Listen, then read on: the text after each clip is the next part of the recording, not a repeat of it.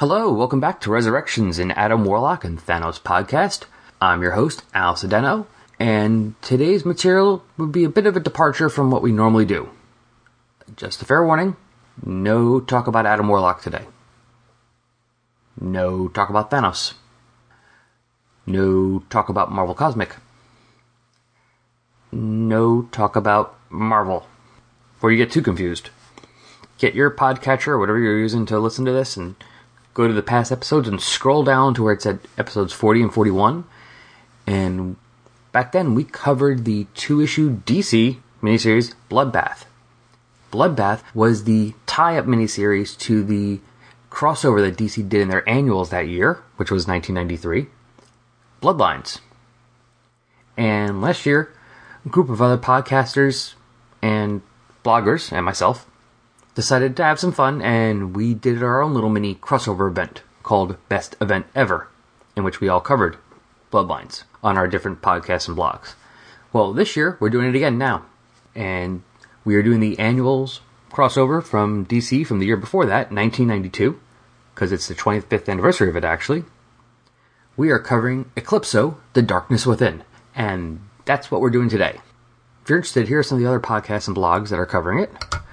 Let's see, we got DC Bloodlines, Between the Pages, Pop Culture Palace, Relatively Geeky, Cosmic Treadmill, For the Non-Discerning Reader, Chris on Infinite Earths, The Retroist, Diana Prince Wonder Woman, and Amda Gun. And don't worry, links to all these will be put in the show notes. You can just click on them and make it very easy to find. And you should click on them. So that's what we're doing today. We are going to be covering one of the Eclipso annuals, Superman the Man of Steel Annual 1. By the way, if you are going to be checking all of these out, which I encourage you to do, first of all, if you're looking for things about it, use the hashtag BestEventEver or hashtag EclipsoTDW25. And also, just so you know, if you're reading, if you happen to have all these annuals again and you're looking at them all, we're not covering all of them. We weren't trying to make sure everything was covered. We were just want to make sure everyone at least did one or two. So some of them aren't being covered.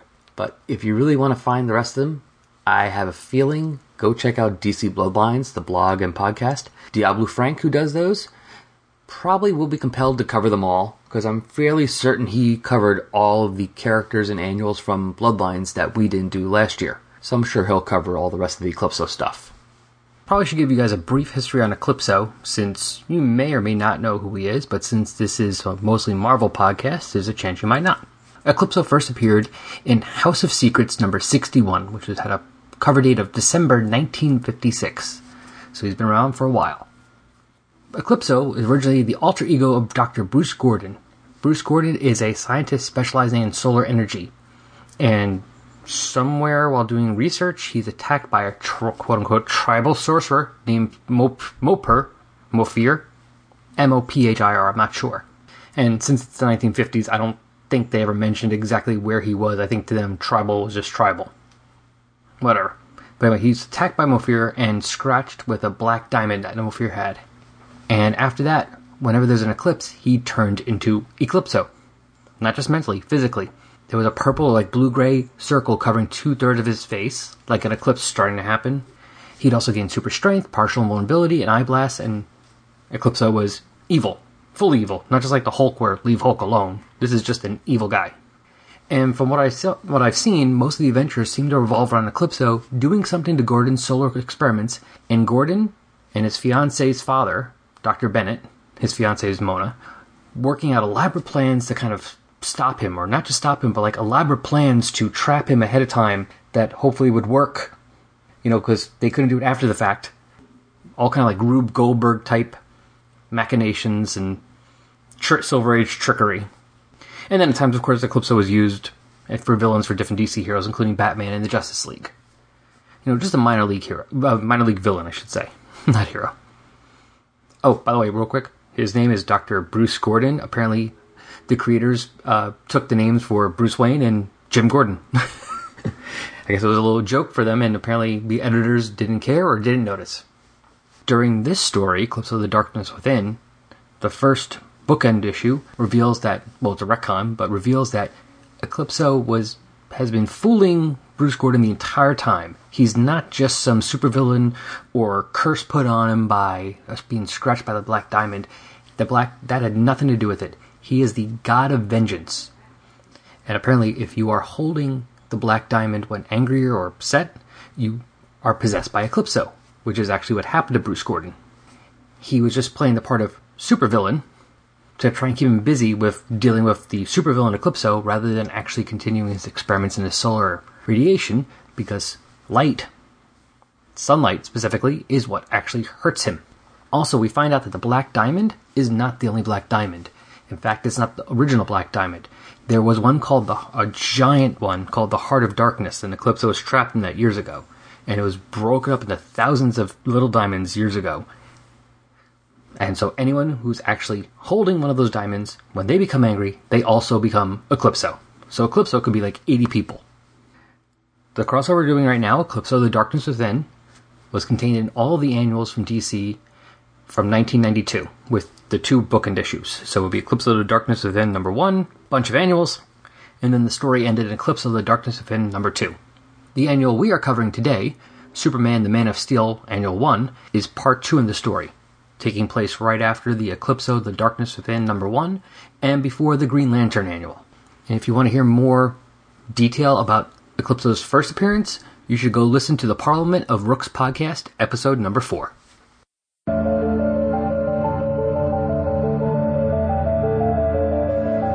Last year, several of your favorite podcasts and blogs got together to cover one of the greatest comic events ever, DC's 1993 annual crossover, Bloodlines.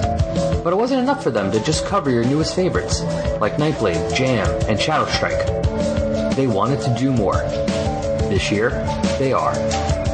In celebration of its 25th anniversary, they will be covering DC's 1992 annual event, Eclipso, The Darkness Within. Join Coffee and Comics, DC Bloodlines, Between the Pages, Pop Culture Palace, Relatively Geeky, Cosmic Treadmill, For the Non-Discerning Reader, Resurrections, and Adam Warlock and Thanos podcast, Chris on Infinite Earths, The Retroist, Diana Prince Wonder Woman, and On the Gun, and learn who gets possessed, who fights back, who will be cancelled, who will die, and who will get their own spin-off.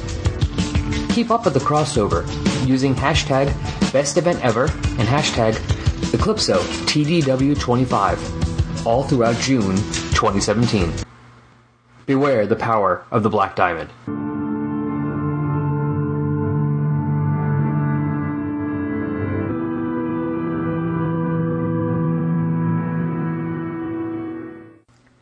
Superman the Man of Steel Annual Number 1, The Gathering Darkness. Written by Robert Loren Fleming, penciled by Chris Wozniak, inked by Brad Venkata, colors Matt Hollingsworth, lettered by Albert de Guzman, edited by Mark Carlin and Dan Thorsland, cover by Jimmy Palmiotti and Joe Quesada. Clark Kent is at the Daily Planet, writing a story, when Jimmy calls to his attention an attack by a video game-type monster, that's what Jimmy describes it as, causing destruction at the Metropolis Mall. At the mall, Superman is hampered by his not wanting to put bystanders in jeopardy, and the monster is able to escape. In the chaos left afterwards, he finds Dr. Bruce Gordon and Mona Bennett. Bruce first explains to Superman and Captain Maggie Sawyer, head of the Metropolis Special Crimes Unit, that this monster was part of Eclipso, and now everyone was fooled by Eclipso. He is not a mere monster, madman, or supervillain. He is the god of vengeance. Bruce knows this because he was Eclipso. He explains how he first became Eclipso after being scratched with a black diamond. However, he was fooled into thinking it was a scratch, not the diamond itself, that kept on causing the change. Because he was fooled this way, he spent way too much time looking into a cure and fighting Eclipso, keeping him from doing any more real research into solar energy, which is Eclipso's weakness. The monster that Superman fought at the mall is an Eclipso caused by someone else who had a black diamond. Eclipso is not just Bruce Gordon's darker half, but everyone's. There are thousands of black diamonds cut from the larger original, called the Heart of Darkness. Anyone holding one when they get angry either becomes or manifests an Eclipso. This explanation is secretly watched by the Creeper, who has already been possessed. Eclipse Creeper, that's what I'm going to call him, watches as Dr. Gordon reveals a new weapon he has developed. one that captures and then releases rays of pure sunlight. He destroys the weapon, and then takes on Superman, giving him one of the black diamonds in hopes of turning him. It doesn't work, barely, and Eclipse Creeper escapes. Okay, what I decided I want to do is I'm breaking this annual up into 4 parts, and I'm going to give the synopsis for each part, and then talk about what was in there. So this part was pages 1 to 13, if you have the annual in front of you. Okay, first thing I want to talk about is the art, which is Chris Wozniak, who is an artist who was around a lot in the 90s, not really much since then. I've not always been the biggest fan of his work. I'm not going to say he's horrible, I'm just not a huge fan. His art's kind of has a stylized to it. I have to admit, it's not horrible in this annual. I don't know if that's him or the inker. Maybe they just work well together. I don't really like his Superman very much. His Superman looks a bit too cartoony. And actually, I'm more talking about the face. Superman's face gets really weird and angular when he yells. Looks wrong. I'm also seeing in here a lot of influence from Rob Liefeld, which makes sense. This was 1992. Rob Liefeld was super hot. A lot of artists were copying Rob Liefeld's look because that's what was selling. Of course, at the time also, a lot of editors were telling people to copy Rob Liefeld's look because that's what was selling. And I don't remember looking enough about Wozniak's work from then to be able to say, well, he was copying it a lot, or he just copied it a few times. Maybe that would indicate more the editor's decision as opposed to his. Now, I will say this, I like his Creeper. I think his Creeper looks cool. And because Creeper's a less established character of his own series, unlike Superman, who at this point has 4 monthly books, I have to wonder if maybe I would have liked Wozniak more if he did his own series. Like his own, whether it was creator-owned or he just started it. I'm thinking of Brett Blevins, who is an artist who had a run on New Mutants. I think he started around issue 56 or 55, and he ran to like somewhere in the 60s or even early 70s of the title. Anyway, I was not a fan of his at all on that title. But he was the co-creator. I believe he's the co-creator. At least he was working on the art since issue 1. So I'm assuming he's the co-creator of another Marvel title called Sleepwalker. And I loved that book, and I loved how it looked. I loved his art there. And I think that might have something to do with the fact that he started the book, so he set the look, as opposed to changing the look of the New Mutants. And the funny thing is, I was a fan of the New Mutants run when they were drawn by Bill Sienkiewicz, who was also very stylized, and definitely changed the look of the book. But maybe that's because it was so... I don't know, maybe it's because it was so much a change, as opposed to a partial change, and I was able to accept it more, because it was so different. Back to this story, it starts off in the Daily Planet with Clark Kent writing a story, or as, I believe it's Bob Fisher who said this, it starts off like all good Superman stories do, at the Daily Planet.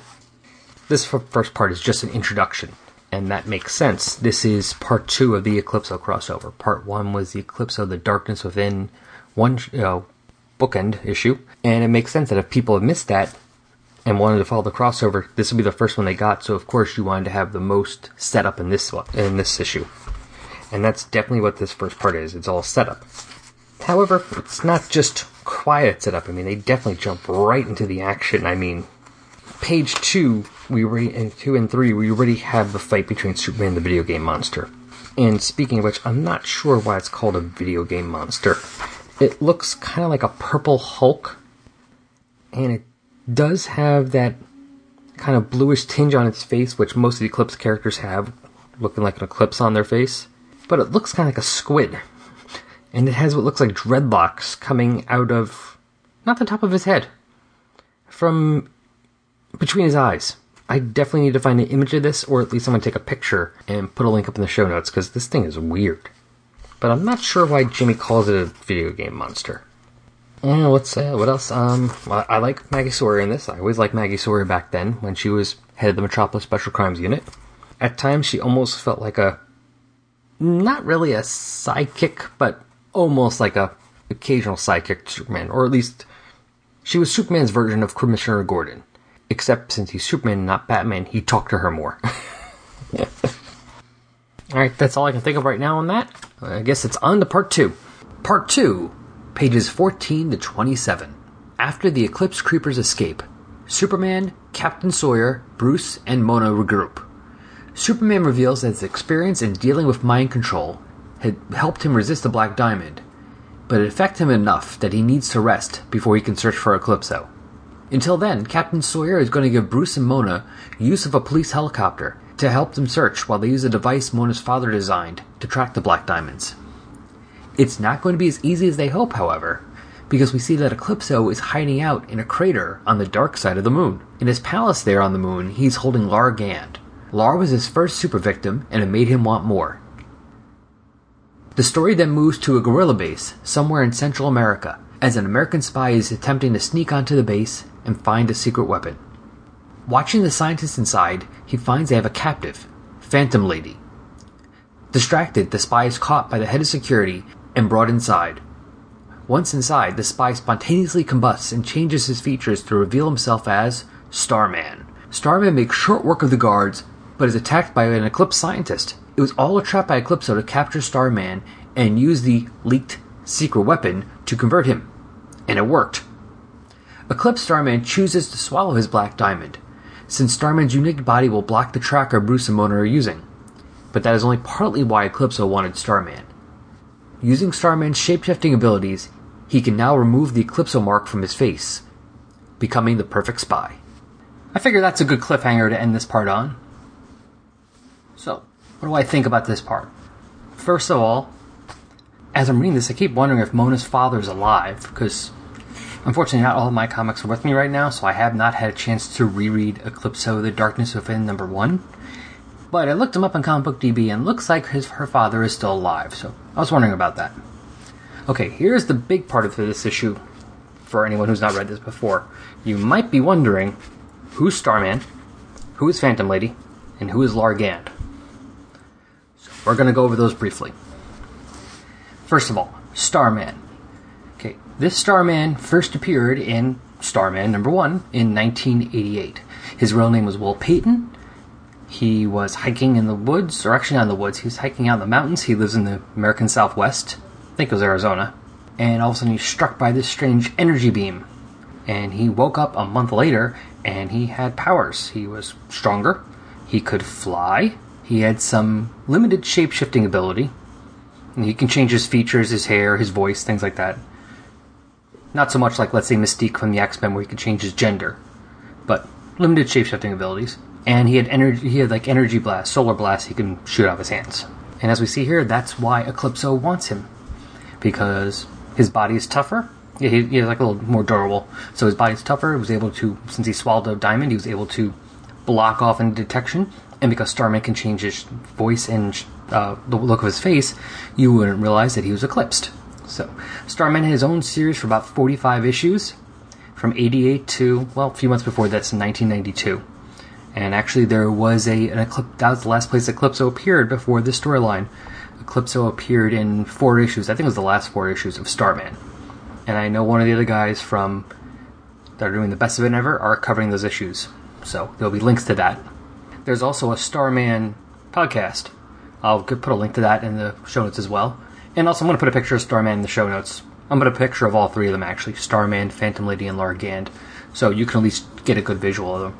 But Starman had a really cool costume, I thought. It was kind of black or grayish black bodysuit, but red boots and red gloves, and a big white star, not in the middle of the chest, more to the side, on the left side, with a red outline on the star. Really cool looking, I thought. The next character is Phantom Lady. She first appeared in 1989 in Action Comics Weekly number 636. Don't know much about her. I know she did some work with the government, which is why in here she is actually his CIA. In this story, she's helping the CIA and Starman with this little undercover investigation. I don't know why she's going undercover, because Phantom Lady's costume is basically a yellow one-piece bathing suit with green gloves, green boots, and a cape and goggles. I don't think Phantom Lady ever had any powers. I believe she just kind of had these little wrist blasters. I think they shot like a black light ray. I guess it just blinds people. So she's more one of those just acrobatic type people, or fighting people, but with a very, very, very skimpy costume. And I know she had appeared in a couple issues of Starman. They had they were at least friends, so I guess that makes sense why she's in the story with him. Okay, the final character, who really only appears for a couple panels here, but still, he's part of the story, is Largand. Now, if anyone's watching Supergirl right now, you would know him as Mon-El. Mon-El's going to take a minute or two. Okay, Mon-El first appeared, historically, in Superboy number 89 in 1961. The basic story is that he crash-landed, had amnesia, had powers pretty much the same as Superboy's, and there was some kind of note from Jor-El, so Superboy thought maybe he was an older brother, and since Mon-El couldn't remember his real name, Superboy gave him the name Mon-El. Literally, Superboy's Kryptonian last name is El. He found him on a Monday, Mon-El. Throughout the story, turns out he wasn't, there was Superboy thought he was lying to him at some point, gave him fake kryptonite to kind of prove that he wasn't a Kryptonian. Mon-El actually started getting sick from it, went, aha, you're a liar. He went, no, this is now, the shock of poison has caused me to regain my memories. It's very easy in the Silver Age for this stuff like that to happen quickly. And it was the fact there was a hunk of lead that was painted green. And apparently Mon-El's from a planet called Daxam, and their lead is poisonous to them. Except, unlike kryptonite, lead poisoning doesn't go away once you move it away. Lead poisoning just kills them. And so Superboy put him in the Phantom Zone, because it was his fault. Promised to find a way to cure him. Never did. And 1,000 years later, a cure was found by the Legion of Superheroes, and they released him, and Mon-El became a member, and was a member ever since. That was until Crisis on Infinite Earths, and then there was a whole kind of bit of craziness, because then Superboy couldn't exist, and Superboy was a member of the Legion, and they had to do things with Mon-El to make him the person who did a lot of stuff in the 20th century that Superboy did to make the Legion be formed. So this new version of him first appeared in Legion, and that's actually, if you look for the title, it's actually L period E period G period I period O period N period. It was an acronym. It stood for Licensed Extragovernmental Interstellar Operatives Network. Basically, it's like a 20th century Legion of superheroes, but a bit more gritty and not so superhero-ish. Well, Largand first appeared in there, and then traveled to Earth and was captured by Eclipso. So basically he's a guy who's like Superman, except he's not vulnerable to kryptonite. This Largand will have more to do. He's really, in all the annuals, if you see him, he's really just going to stand still like a statue. He really only gets play in the second bookend issue, Eclipse of the Darkness Within #2. I hope I didn't make that too confusing. Alright, so other thoughts on this part. Well, I have to say, I like Eclipso's plan. I mean, that's great. You're trying to take over all these superheroes. Find the one where you can, like I said, he swallowed the gem. So, great. Someone whose body is dense enough that they're not going to be able to track the gem using you. And you can cover up the fact that you're possessing him. He's also one of the heroes that has solar powers. So, that's his weakness. Now that's one less person to use that weakness against him. Smart. I mean, I like that. I also didn't mind the artwork in this part as much. And I'm noticing that, now there's sometimes I've read Wozniak before where I really didn't like the artwork at all. So I'm not sure, maybe it's the inker. Who's the inker again? Let me look. Brad Venkata? I'm going to attribute some of that to Brad. But also, when he draws Superman, he seems to have a problem with Superman. His Superman seems to get a little goofy in the face at times, a little cartoonish, when everything else isn't. Starman looks pretty damn good, actually. I like his Starman. So, I'm fine with that. There's a nice nice big panel of Starman on page 24. If I can't find that image, I'm going to take a picture and put it up in the notes. Or actually, I'll put it up on the Tumblr page. It looks really pretty cool, I thought. So, like I said, at least in this issue, I can't say about his body of work, but in this issue, my problem with Wozniak is mostly Superman. And if maybe he toned down some of his Liefeld copying, that wouldn't hurt. But his Liefeld copying isn't really being horrible here, so I don't have a problem with that. You know, it's 92. He's going to copy the hot guy. He's not, like I said, my issue is his Superman. Justice League International, Bwahaha Podcast. A new monthly show chronicling the adventures of the JLI era by Keith Giffen and J.M. DeMatteis. We'll be going issue by issue in release order, tackling the core Justice League title, Justice League Europe, and the quarterly book. Along the way, we'll take time out for special episodes covering various spin-offs, cartoon appearances, the infamous TV pilot, and much more. So join me in an ever-changing roster of guest hosts as we celebrate your favorite JLI members, such as Martian Manhunter, Batman, Dr. Fate, Black Canary, Fire, Ice, Maxwell Lord, Oberon, Captain Marvel, Rocket Red, Captain Atom, Mr. Miracle, Guy Gardner, Booster Gold, Blue Beetle, Nort, and many, many more.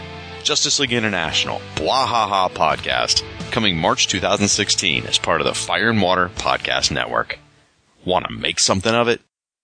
On to part 3, which is pages 28 to 40 if you're following along. So we have an unnamed preteen boy, or teenage boy, not sure which. He gets home late for dinner and he's in trouble with his parents.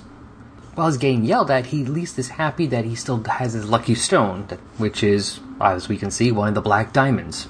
Meanwhile, Superman's looking for him using the tracker given to him by Bruce and Mona. Back at the kid's house, dinner is not going very well, and the poor kid gets punched by his father. Pissed off, naturally, the kid pukes up that same Eclipso monster that Superman fought in the first part of the story.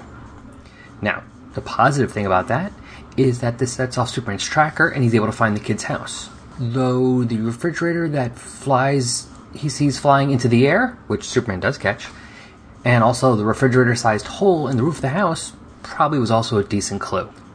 Either way, Superman and the Eclipso monster fight until Bruce Gordon shows up and tosses the Man of Steel the weapon he had designed to fight Eclipso, his solar trap. Panicked, the Eclipso monster grabs the kid and threatens to snap his neck. Superman puts the weapon down, but uses a puddle nearby, shooting the light into it, which refracts into the monster, destroying it. All seems to be ending pretty well, including, rather quickly I thought, for the family. However, in Phoenix, Arizona, the Eclipse Starman arrives and breaks into a department store. Interesting. Later on that night, Dr. Kitty Faulkner is woken up by her doorbell at 4 a.m. She opens the front door to find a ring box on her doorstep, and a ring with one of those black diamonds inside. Intrigued, she puts it on, and is then confronted by Dr. Thomas Moyers, a man who tried to have her killed. Angry, she transforms into Rampage. So there's the interesting thing about this story. It feels like it kind of ends on page 37. Yeah, Eclipso's still out there, but this was the first annual in a several annual crossover event about Eclipso. We knew Eclipso was not going to get stopped by the end of this annual. But the Eclipse monster and the Black Diamond, that starts the story off. I mean, the monster's first seen on page 2 fighting Superman. Actually, you don't see the monster on page 2. Page 3. You see Superman flying there. But okay, page 3. He stopped. That's over. Kind of like the end of this story. And I can obviously see why this kid would be pissed off to make this Eclipso monster. Getting punched by your dad at dinner? Yeah. I can't blame him. I did think that part was wrapped up a little quickly. I mean, at the end, okay, they're at the... Afterwards, that battle's over of Superman and the monster. Assuming they're at the hospital, they don't specify. It looks like it could be a hospital or a police department. I'm assuming, since the kid was injured, that it was probably at the hospital. And you get Superman, Bruce, and Mona watching the family. And Mona said, one of them says to him, "You did a wonderful thing helping that family, Superman." The other one tells him, "They look like they're going to work out their problems now." Superman replies, "Don't thank me. Credit Eclipso for that one. Those parents were frightened and taking a hard look at themselves." That just seems a bit easy and pat to end child abuse. I mean, just boom. I was thinking about it, I'm like, well, maybe it was the time, it's 92, maybe they were just starting to get into things about that and really didn't understand what they were doing. They were just starting to do it. But I looked some stuff up, and the New Warriors over at Marvel, this same year, was doing a story about how one of their members had been abused by his father and the ramifications of that. And then later on, they even get into further about the origins of that and how the cycle of abuse started with his with his father being abused himself. So I really can't let him slack off that way just because of the time. Because no, there were other comics doing things about that much better. do like how Superman was pissed off enough about it that he says, "That father broke his boy's nose. Frankly, I've been holding a black diamond. I would have gone after him myself." I really can't argue with that either. But yeah, so that whole story, that whole bit's over. I like the fight between Superman and the monster. I'm still not sure how it's called a video game monster. Like I said, it looks like a purple Hulk mixed with a squid face. But okay. Then it ends, and now we the rest of the issue is kind of an epilogue. Kind of setting off a subplot with Starman and Eclipso for the rest of the annuals. We also are introduced to a new character here, Dr. Kitty Faulkner, who also was somebody who had appeared in the Starman series. So this annual series, this book seems to be definitely like also being an epilogue to the Starman series. Now, I'm not going to get much into Kitty and Rampage right now, because in the next part, they actually recap her origin, so we'll talk about her after the last part. Part 4, which is pages 41 to 54. Dr. Moyers is taunting Rampage by relating her origin, reminding her how he tried to kill her, and then, once she became Rampage, how he tried to use her to kill for him. This, of course, pisses her off, and since we already know that that jewel on the ring that she put on is one of the black diamonds, boom, Rampage has been eclipsed.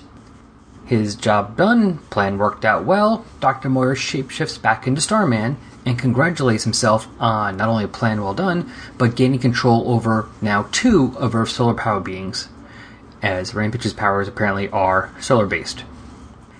However, in the middle of his self-congratulation, he is still attacked by the Eclipse Rampage. He's a little confused, but she reminds him that once you've been taken over by the Black Diamond, yeah, Eclipso controls you, but he doesn't fully control you until you follow through on the target of your rage. So since it was Starman impersonating Dr. Moyers that pissed her off, Starman's the one she has to kill, even though they're both Eclipso. While they're fighting, Superman shows up. He and Bruce and Mona have been tracking the diamonds, and it conveniently led them to Phoenix right then. Starman shapeshifts himself back to look normal and teams up with Superman to deal with, I don't know, Rampage went crazy. What's going on? What's Eclipso? And Rampage actually does a little bit well for herself until Superman decides the quickest and easiest way to deal with this is he grabs her and flies her east. Because by this point it's like about 5-something, 6 in the morning. He just flies her east until they hit the sunset and boom, that frees her. Back in Phoenix, Eclipse Starman is left alone with Bruce Gordon and Mona and decides this would be a great time to kill Bruce Gordon. But sunset is coming there very soon as well, and he decides it is better to leave. So Starman has still been possessed, but Rampage at least has been freed. And that's the end of Superman the Man of Steel Annual Number 1. Here we go, last part of the story. Right off, we get the origin of Rampage, where Dr. Moyer shut down the safety systems of some experiment she was doing, which caused an explosion that almost killed her, but instead transformed her into Rampage. Now, when Kitty Faulkner becomes Rampage, basically, she transforms and becomes a 7-foot, super strong, orange-skinned giant with an orange mohawk. Again, I'll put a picture in the link to her in the show notes so you can see her. So she's a Superman character originally. First appeared, it says, it looks like Superman number 7.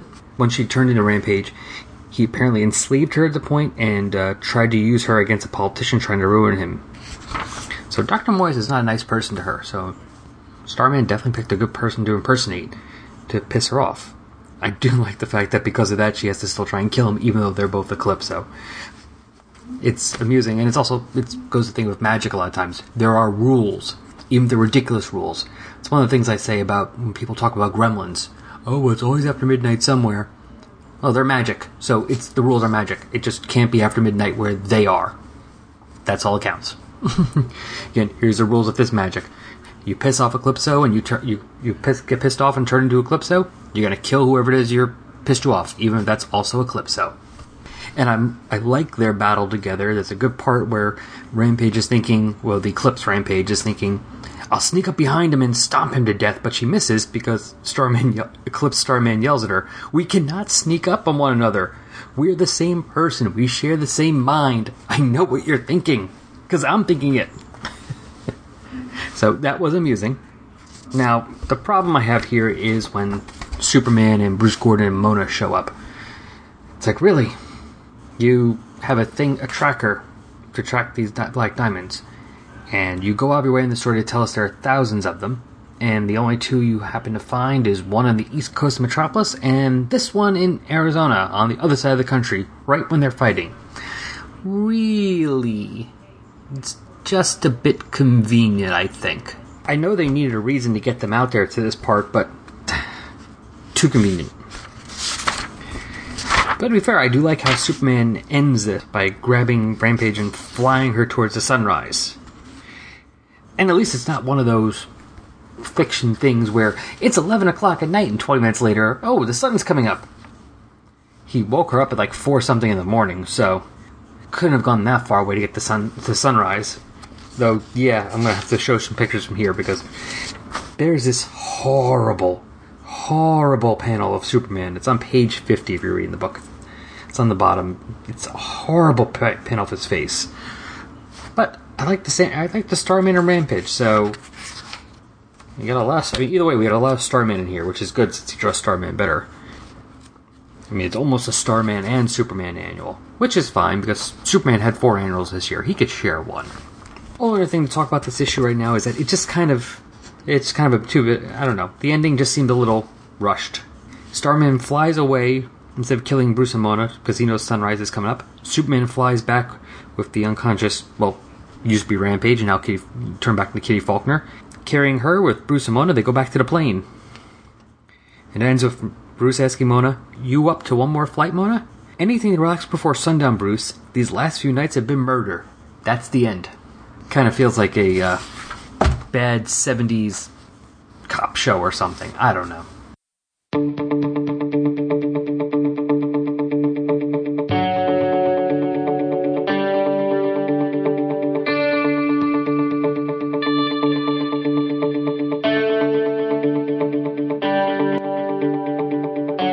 The Bronze Age Mystery Box.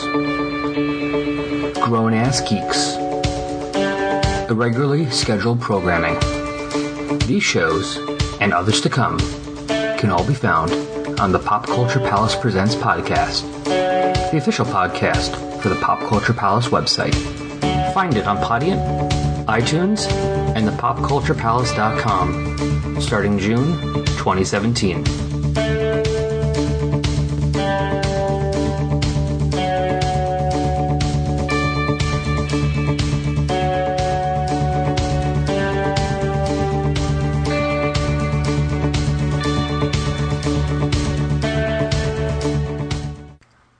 Feedback time! I'd love to get feedback from you guys.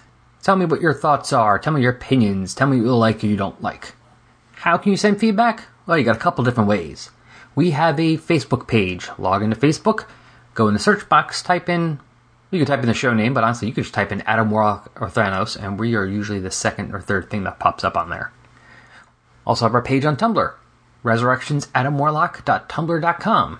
We're on Twitter, @AdamThanosPod. Send an email, resurrectionspodcast@yahoo.com.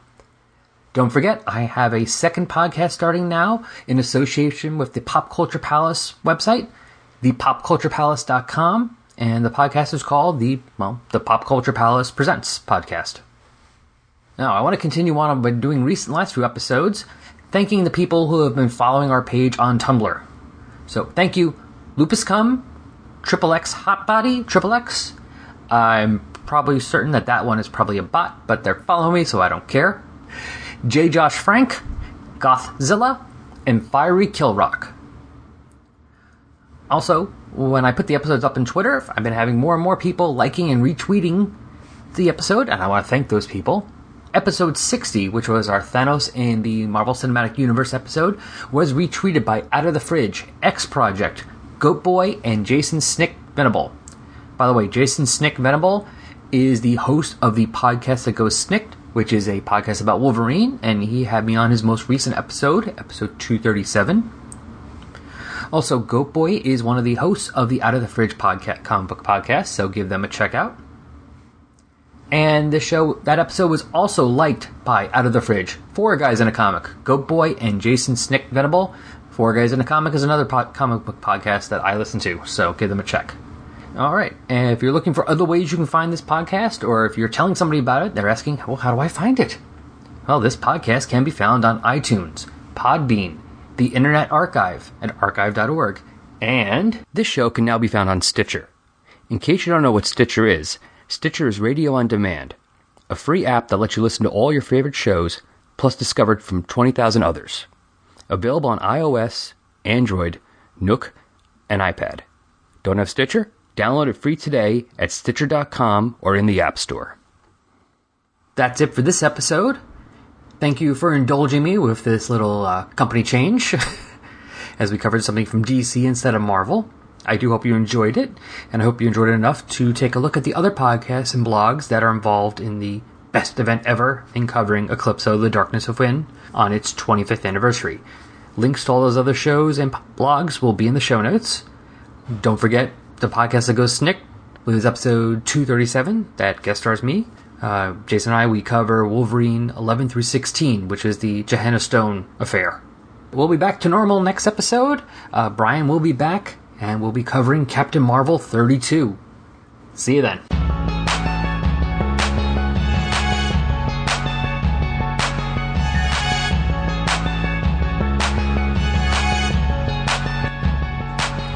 Resurrections, an Adam Warlock and Thanos podcast, is a fan-made production, and no copyright infringement is intended, or happening, or even understood.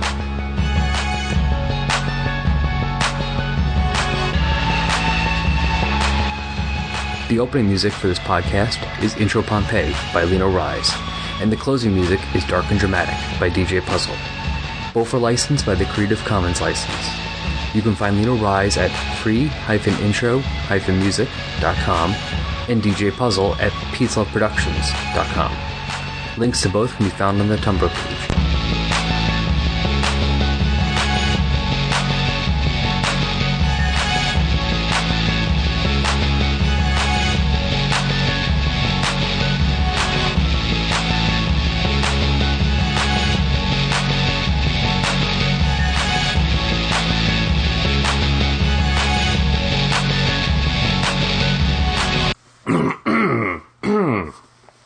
Yes, that's what you want to hear me going.